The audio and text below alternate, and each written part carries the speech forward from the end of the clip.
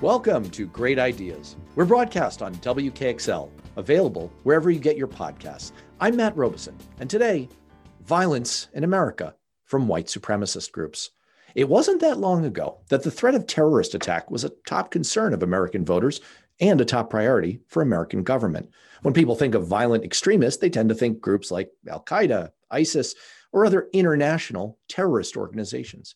But in October 2020, the U.S. Department of Homeland Security published its annual threat assessment, identifying racially and ethnically motivated violent extremists, particularly white supremacist extremists, as the most persistent and lethal threat here in America. And mind you, this is an assessment done during the presidency of Donald Trump, famously focused on overseas threats.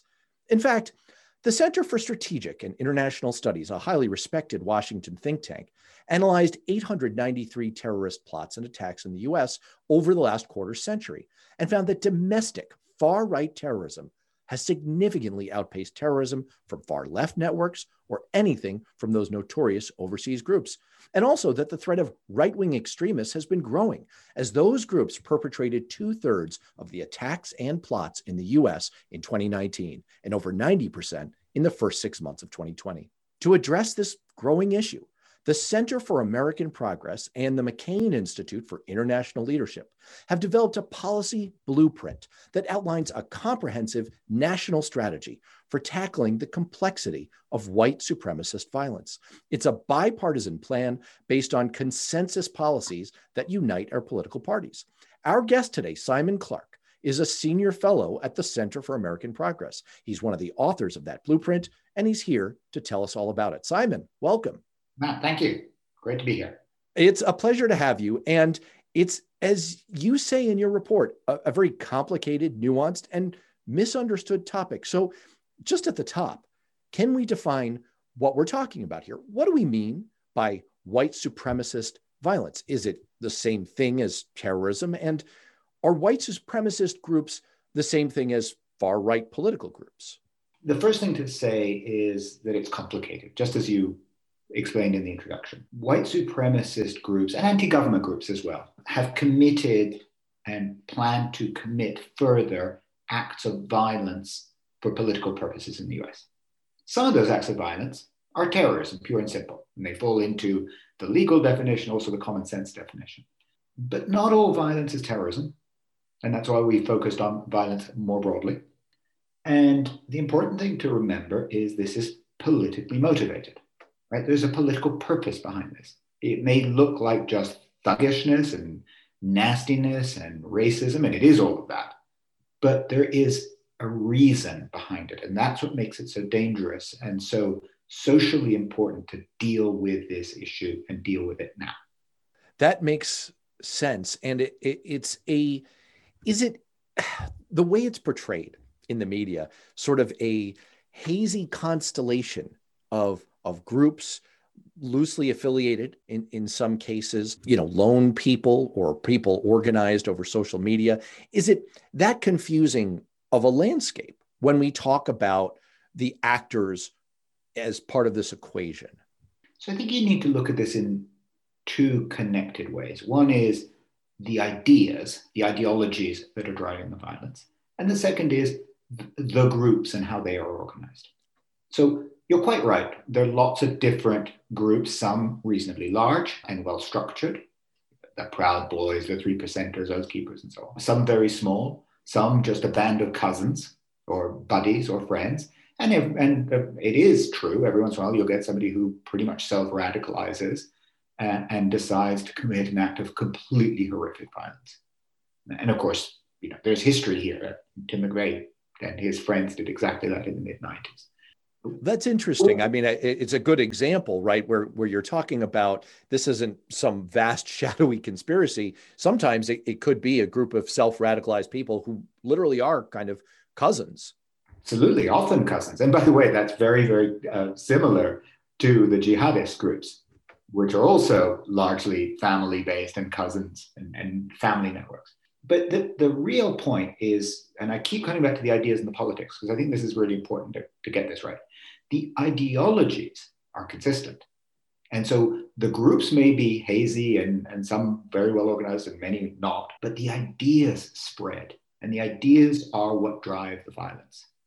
And so you really need to trace back to what are these people trying to achieve and what is in their mind as they pick up a gun or a bomb or plan to kidnap and murder a governor or plan to blow up a building. What are these people trying to achieve? What is the ideology that unites them in this nexus of white supremacist, racially motivated, or at least racially tinged violent extremism?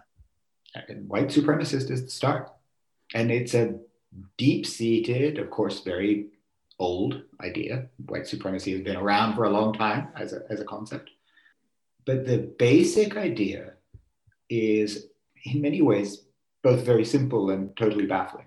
It's that white people, let's put an asterisk on the definition of white, because of course that has changed in American history. For the longest time, Italians and Irish were not. But white people used to rule this country, should rule this country, are losing the country, and need to do whatever it takes to take it back. That's the basic, at the Brown level, the basic concept.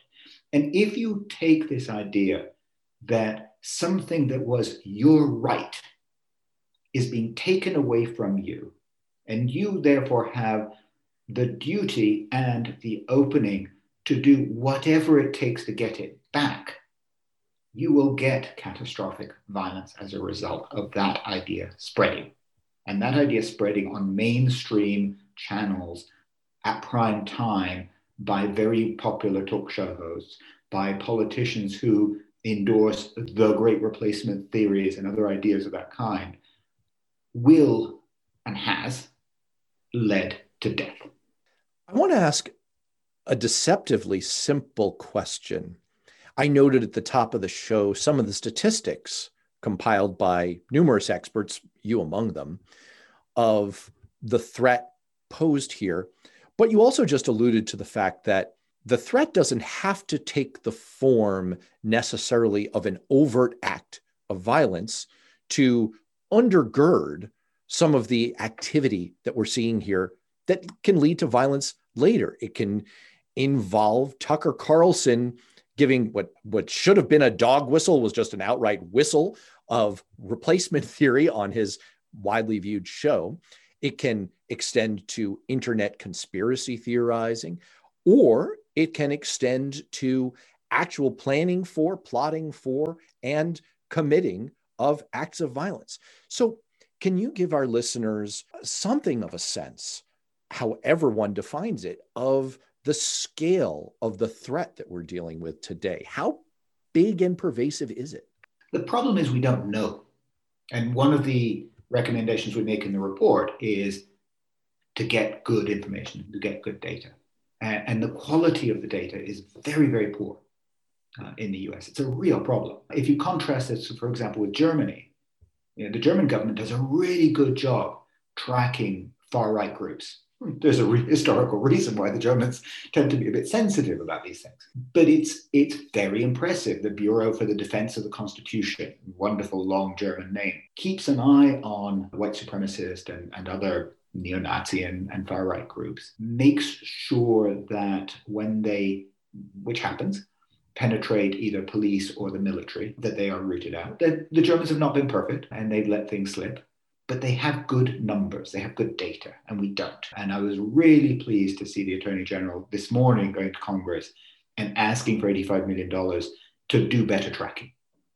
How did we get here? In the report, you reference some of the history involved, and obviously there are factors such as we used to be a slave-owning country. And so there is that. I mean, maybe it's too reductive to say, there is that massive factor in our history, but you also point to some more proximate factors in the last 10 to 20 years that have driven the current situation, the emergence or reemergence of this kind of overt threat to civil society. So what is some of that recent history? What are those drivers?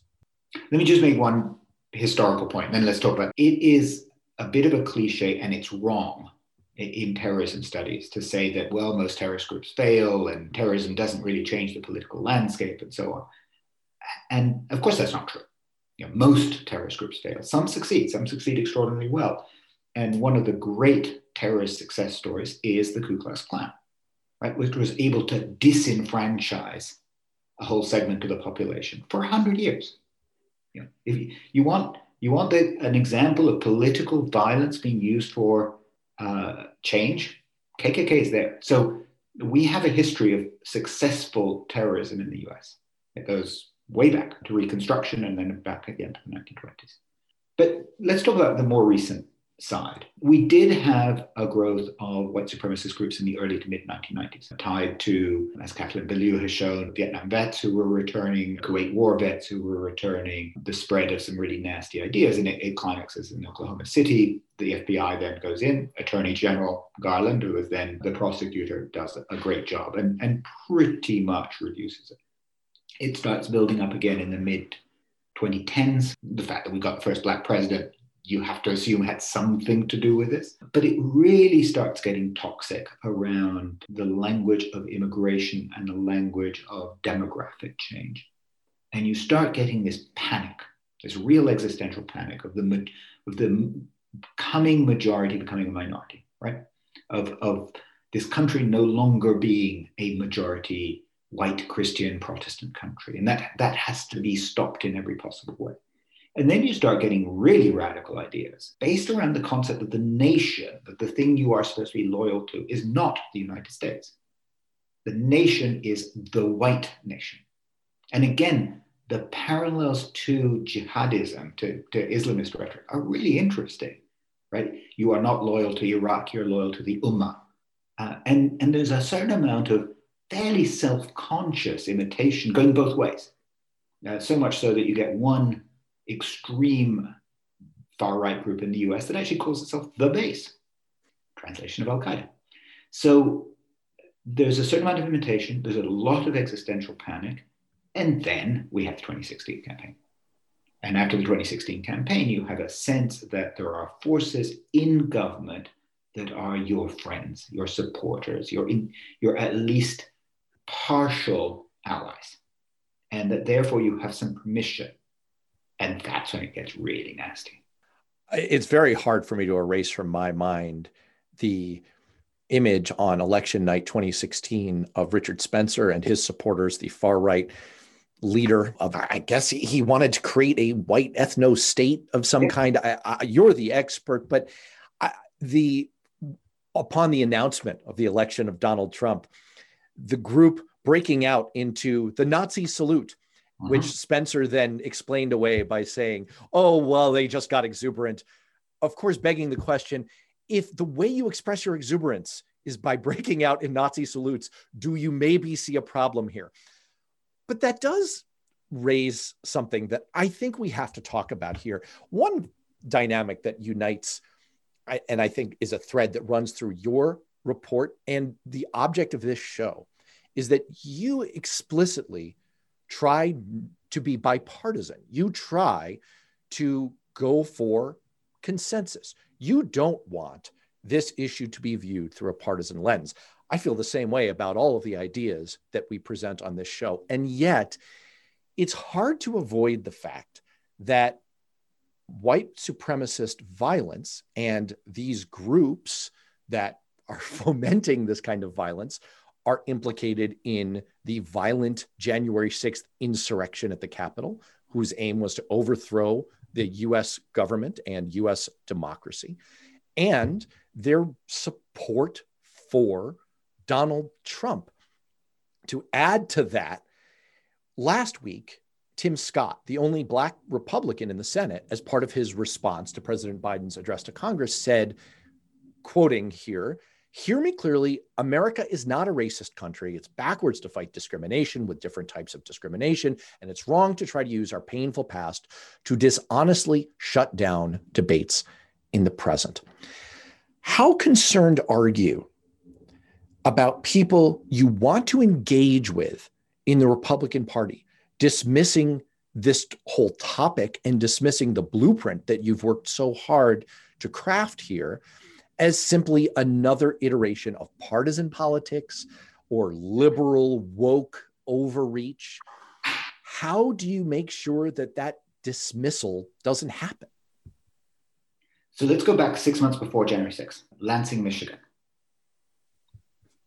So the state capitol gets overrun by people with guns, with all sorts of anti-government and white supremacist ideas, trying to shut down the attempts to manage COVID properly. 3 of those people then decide to kidnap and murder the governor. And they are welcomed by the leader of the state Senate, Mike Shockey, who has consistently supported these groups, has been on platforms with them. And this is not some minor backbencher. This isn't some bomber. This is the head of the Republican Party in the state. So look, trying to be bipartisan doesn't mean being blind. And when we see people using or exploiting violence for political purposes, we call it out.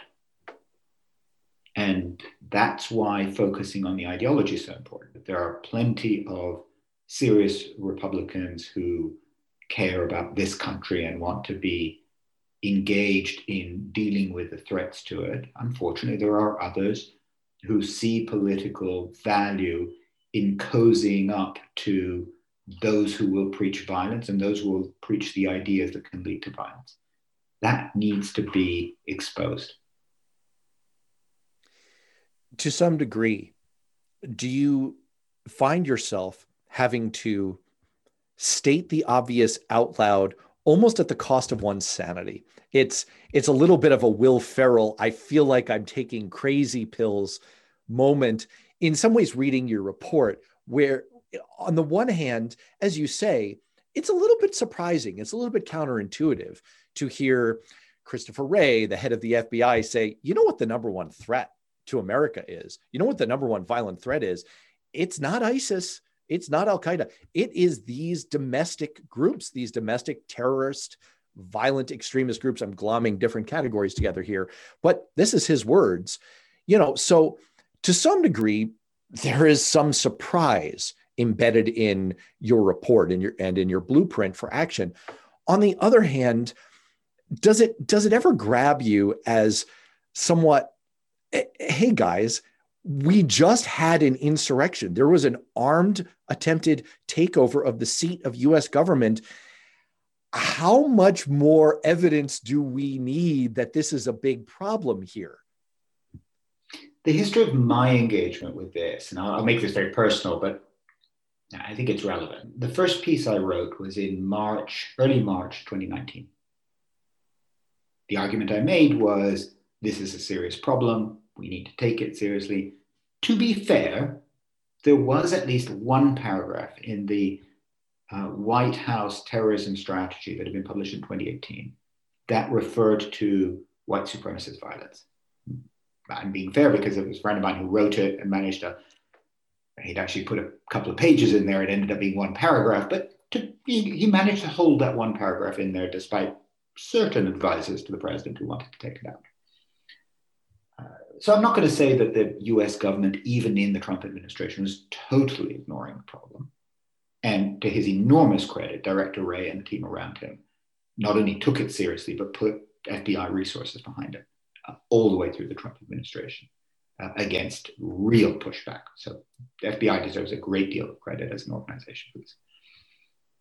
But again, from my personal experience, when I first published this in the beginning of March 2019, it was not seen as a national security problem, by and large. It's certainly not a high priority one.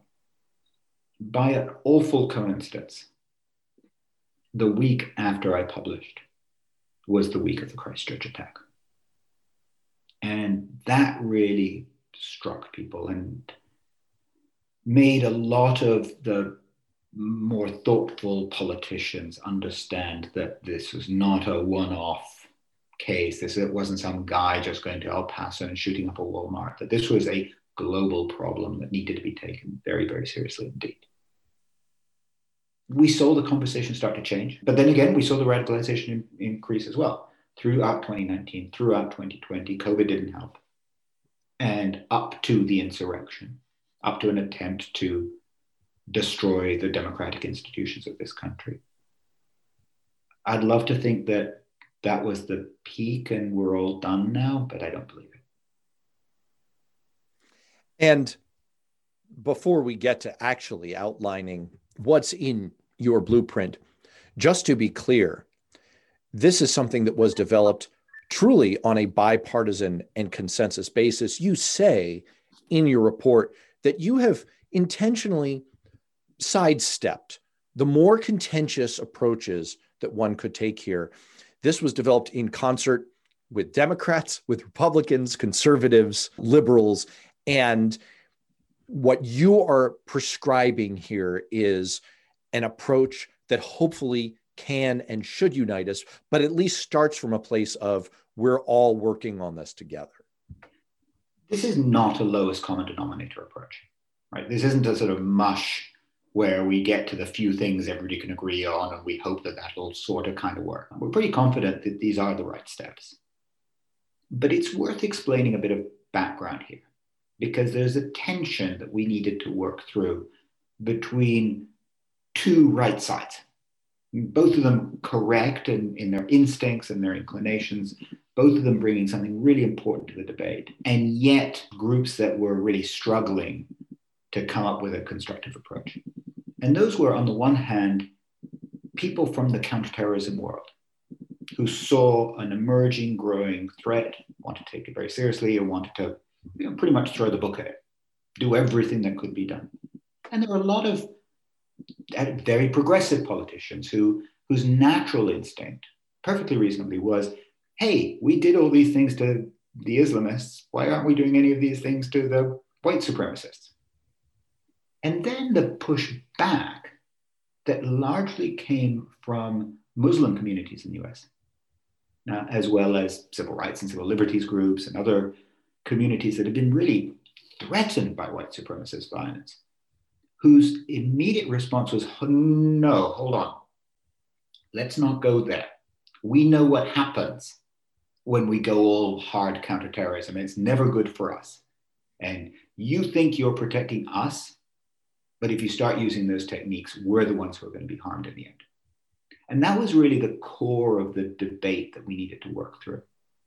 And we're really comfortable that we've come out of that productive tension with a set of recommendations that not only both sides are happy with, but that are actually better than anything we would have come up with without working through those issues carefully. So normally on this show, we spend about the first half talking about the problem, making sure we understand it at a basic level and all the implications for America. And then the second half, we get to the great idea. The issue here is that there's not really one great idea because, as you point out in the report, there's not a silver bullet here. There's not one quick and easy fix. You present a more nuanced set of recommendations that work together cohesively to try and address the problem. Let's see if we can go through them and understand the broader landscape of what you're proposing here, which is a complex plan for a complex topic. You have 5 broad categories that you outline in the blueprint. The first one is to better leverage executive branch actions and authorities. So tell us what that's all about. It's a mix. It's a mix of rhetoric, practice, and bureaucratic detail.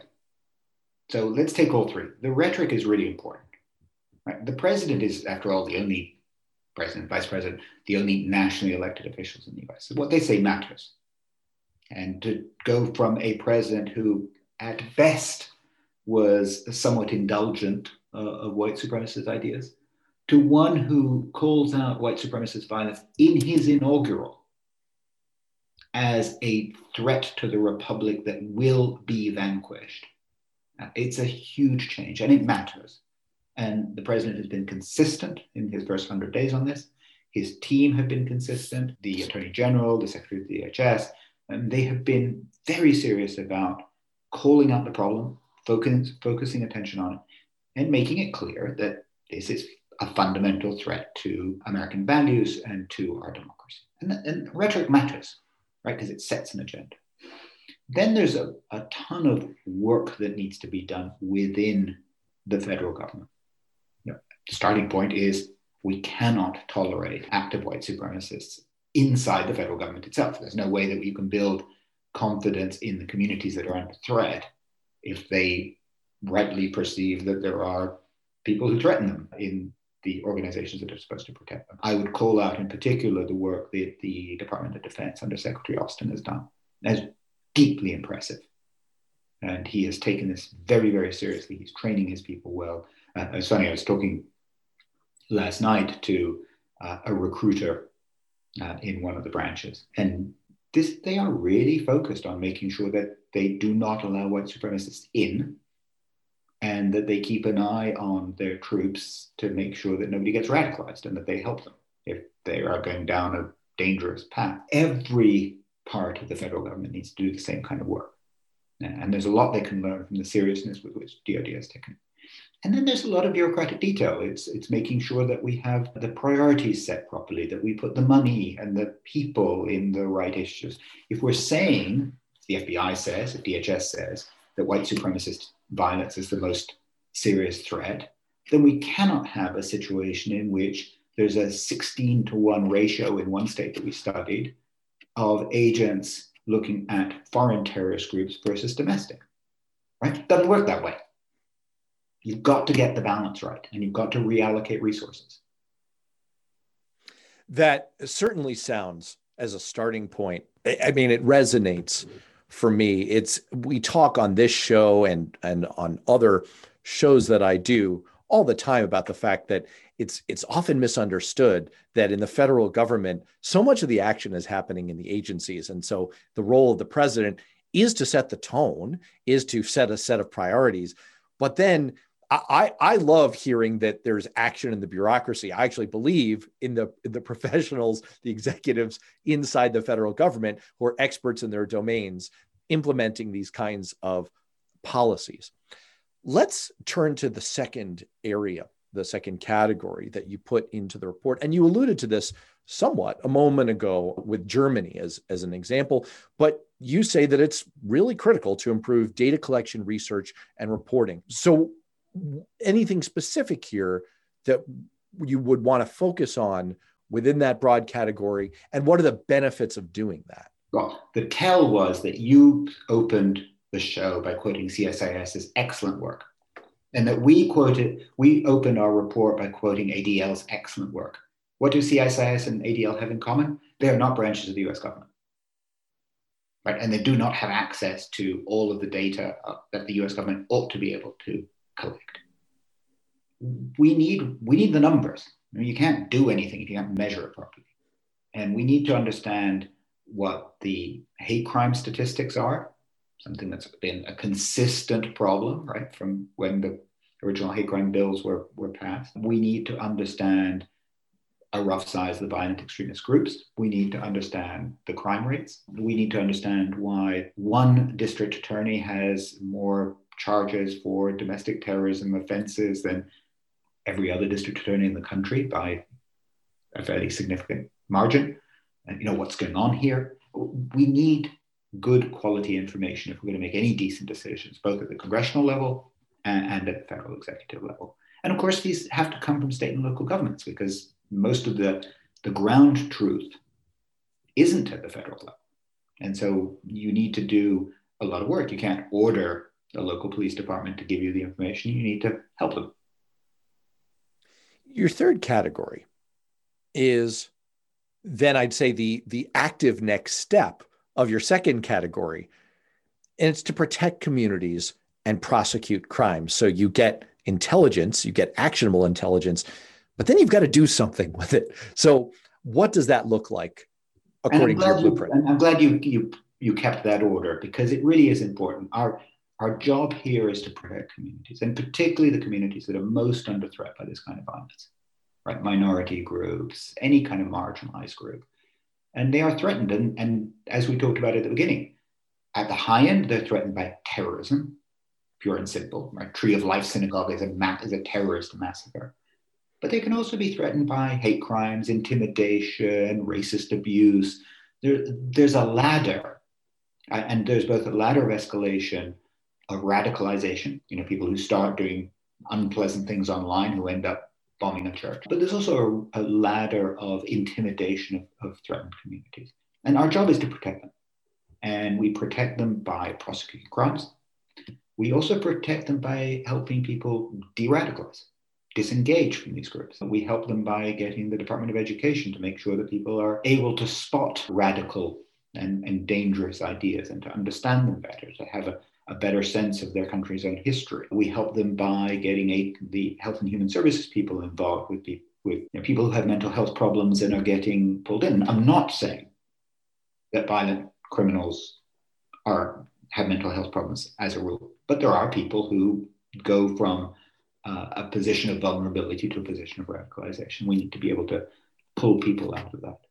And again, look, there's a federal role that's important. FBI obviously has a really important role. The Joint Terrorism Task Forces are vital and have done great work and have prevented a number of potential massacres over the last few years. But much of this is at the state and at the local level, at the community level, at the neighborhood, at the church, at the school, at the synagogue. We need to be involved in people's communities and help those who have got lost and are in danger of becoming themselves a danger to the communities around them. There was a movement in policing called the broken windows theory about 30, 40 years ago that sort of took hold. So I remember it. I was living in New York City at the time, and it was very much in vogue there. Now, it has come into question in subsequent decades how valid a theory it really was. But the thought was that there is a continuum of criminal behavior that extends from low-lying offenses and runs all the way up the scale to more violent crimes. And that by addressing some of the low-lying offenses, you would diminish some of the more overt and violent crimes. Is there embedded in this idea of protecting communities and getting more involved before things become truly violent and radicalized, is there something of the same notion, not to tie the two together, but is there an underlying connection point there between the kinds of low-level intimidation, harassment, graffiti, that kind of activity, and what you see further on down the continuum of extremist violence? So the simple answer to the question is yes. And my friends on the gun violence prevention team at the Center for American Progress worked on a bill, which we recommend should be passed, that says if you've been convicted of a misdemeanor hate crime, you should not be allowed to buy a weapon. Right? The person who scrolls a swastika on the synagogue shouldn't then be allowed to go buy an AR-15 because there is that pattern. But the policing school that I find more appealing is, did you follow Patrick Skinner in South Carolina? No. Local beat cop down there. It's a great story. There's a wonderful New Yorker profile of him a few years ago. He was a CIA operations officer in some pretty hairy parts of the world, and then decided the best thing he could do to serve his community was just go back and be a beat cop. And he writes a great deal about how the real job of a policeman is to be a neighbor, a good neighbor, and to pay attention and to listen and to serve the community and to demilitarize, to de-escalate, to be there to support people. And I think there's a great deal to this. And you're right, of course, that small crimes can grow into bigger crimes and that people can move up a ladder. But where we can be really helpful is to find those people who have lost a connection to their community, right? Who are looking for a home and will do anything for a new community, including espousing the craziest, most dangerous, violent, vicious ideas, and to lead them back as much as we can. So that's a great segue to the fourth category in your report, which is to counter the recruiting and infiltration of these kinds of extremist groups and ideologies into the military, veteran, and law enforcement communities. You alluded to this somewhat earlier in the efforts of the Secretary of Defense. How widespread an issue is that kind of infiltration into those communities, and what steps should we be taking to stop it? So back to our earlier discussion, we don't know. We don't have good numbers right now. And the Secretary of Defense is starting a project to get better numbers. I'm more concerned about the policing side and the veteran side. I mean, you've seen the numbers about how many veterans and police officers were there on January 6th. You saw the president of the Fraternal Order of Police in Chicago say after January 6th that he saw no problem with the insurrection. You saw the sheriff in the community in Michigan where the 3 terrorists who had planned to kidnap and murder the governor say that he thought they were just planning a citizen's arrest and he didn't see why they had been taken into custody. There's a fundamental difference between the Islamist jihadi threat that we faced 20 years ago and the violent white supremacists we face today. That we don't have a bunch of police officers and vets and military people who find that ideology appealing. We do, unfortunately, have a number who have been radicalized over the last few years, and all you have to do is to go to a Blue Lives Matter message board to see that, who have far too much sympathy with the ideologies that are pushing white supremacist violence right now. The 5th category of recommendation in your blueprint is to employ financial and technological tools and authorities. Tell us a little bit more about what that tool set looks like, particularly in the online world, where there's been a lot of focus, especially around QAnon over the last year, and the growth of some truly wacky ideologies, but also ideologies that cross over to a significant extent with these violent extremist groups. So this is the category that's probably the closest to what did we learn in the last 20 years in the fight against Islamist violence that we can apply to the fight against white supremacist violence. Using financial tools to understand money flows has been one of the great American success stories. The US did a lot wrong after 9/11, but one thing it did right was that it cut off the funding to Al-Qaeda. And US Treasury under both George W. Bush and then Barack Obama were superb in understanding how the money went into the different groups and how to shut it down. We can use many, not all, because of course most of this is domestic, but we can use many of those tools today, and we should. But the real issue is the online side. So you're right to focus the attention there.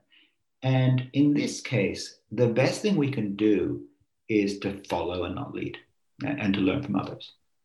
In particular, we should be looking very closely at what the New Zealand government did, Jacinda Ardern did, after the Christchurch massacre, because her response was pitch perfect.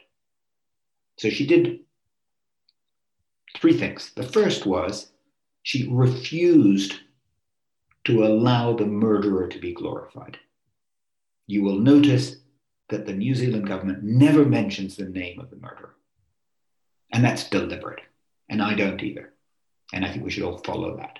Don't allow these people, these monsters, to become martyrs. The second, so she realized the New Zealand government wasn't going to be able to change the online world on its own. It's a country of 5 million people, after all.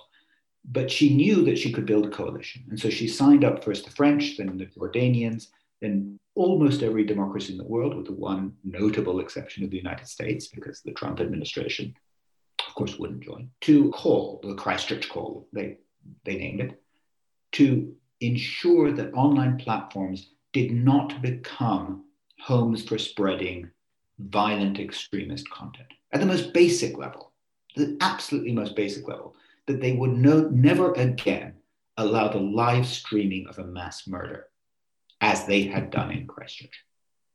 And the Christchurch Call has been extraordinarily effective. It's a really smart piece of work because it brings together civil society, governments, and the online platforms, each to do their part to reduce the risk that the online world becomes a home for radicalization. Like all these things, it's not perfect, but it's an awful lot better than what came before it. And the single most effective measure that the United States in the Biden administration could take to deal with white supremacist violence online is to join the Christchurch Call. Are there difficulties in doing that are particular to the United States? Is this whole issue particularly difficult for the United States, given the First Amendment, given our Constitution?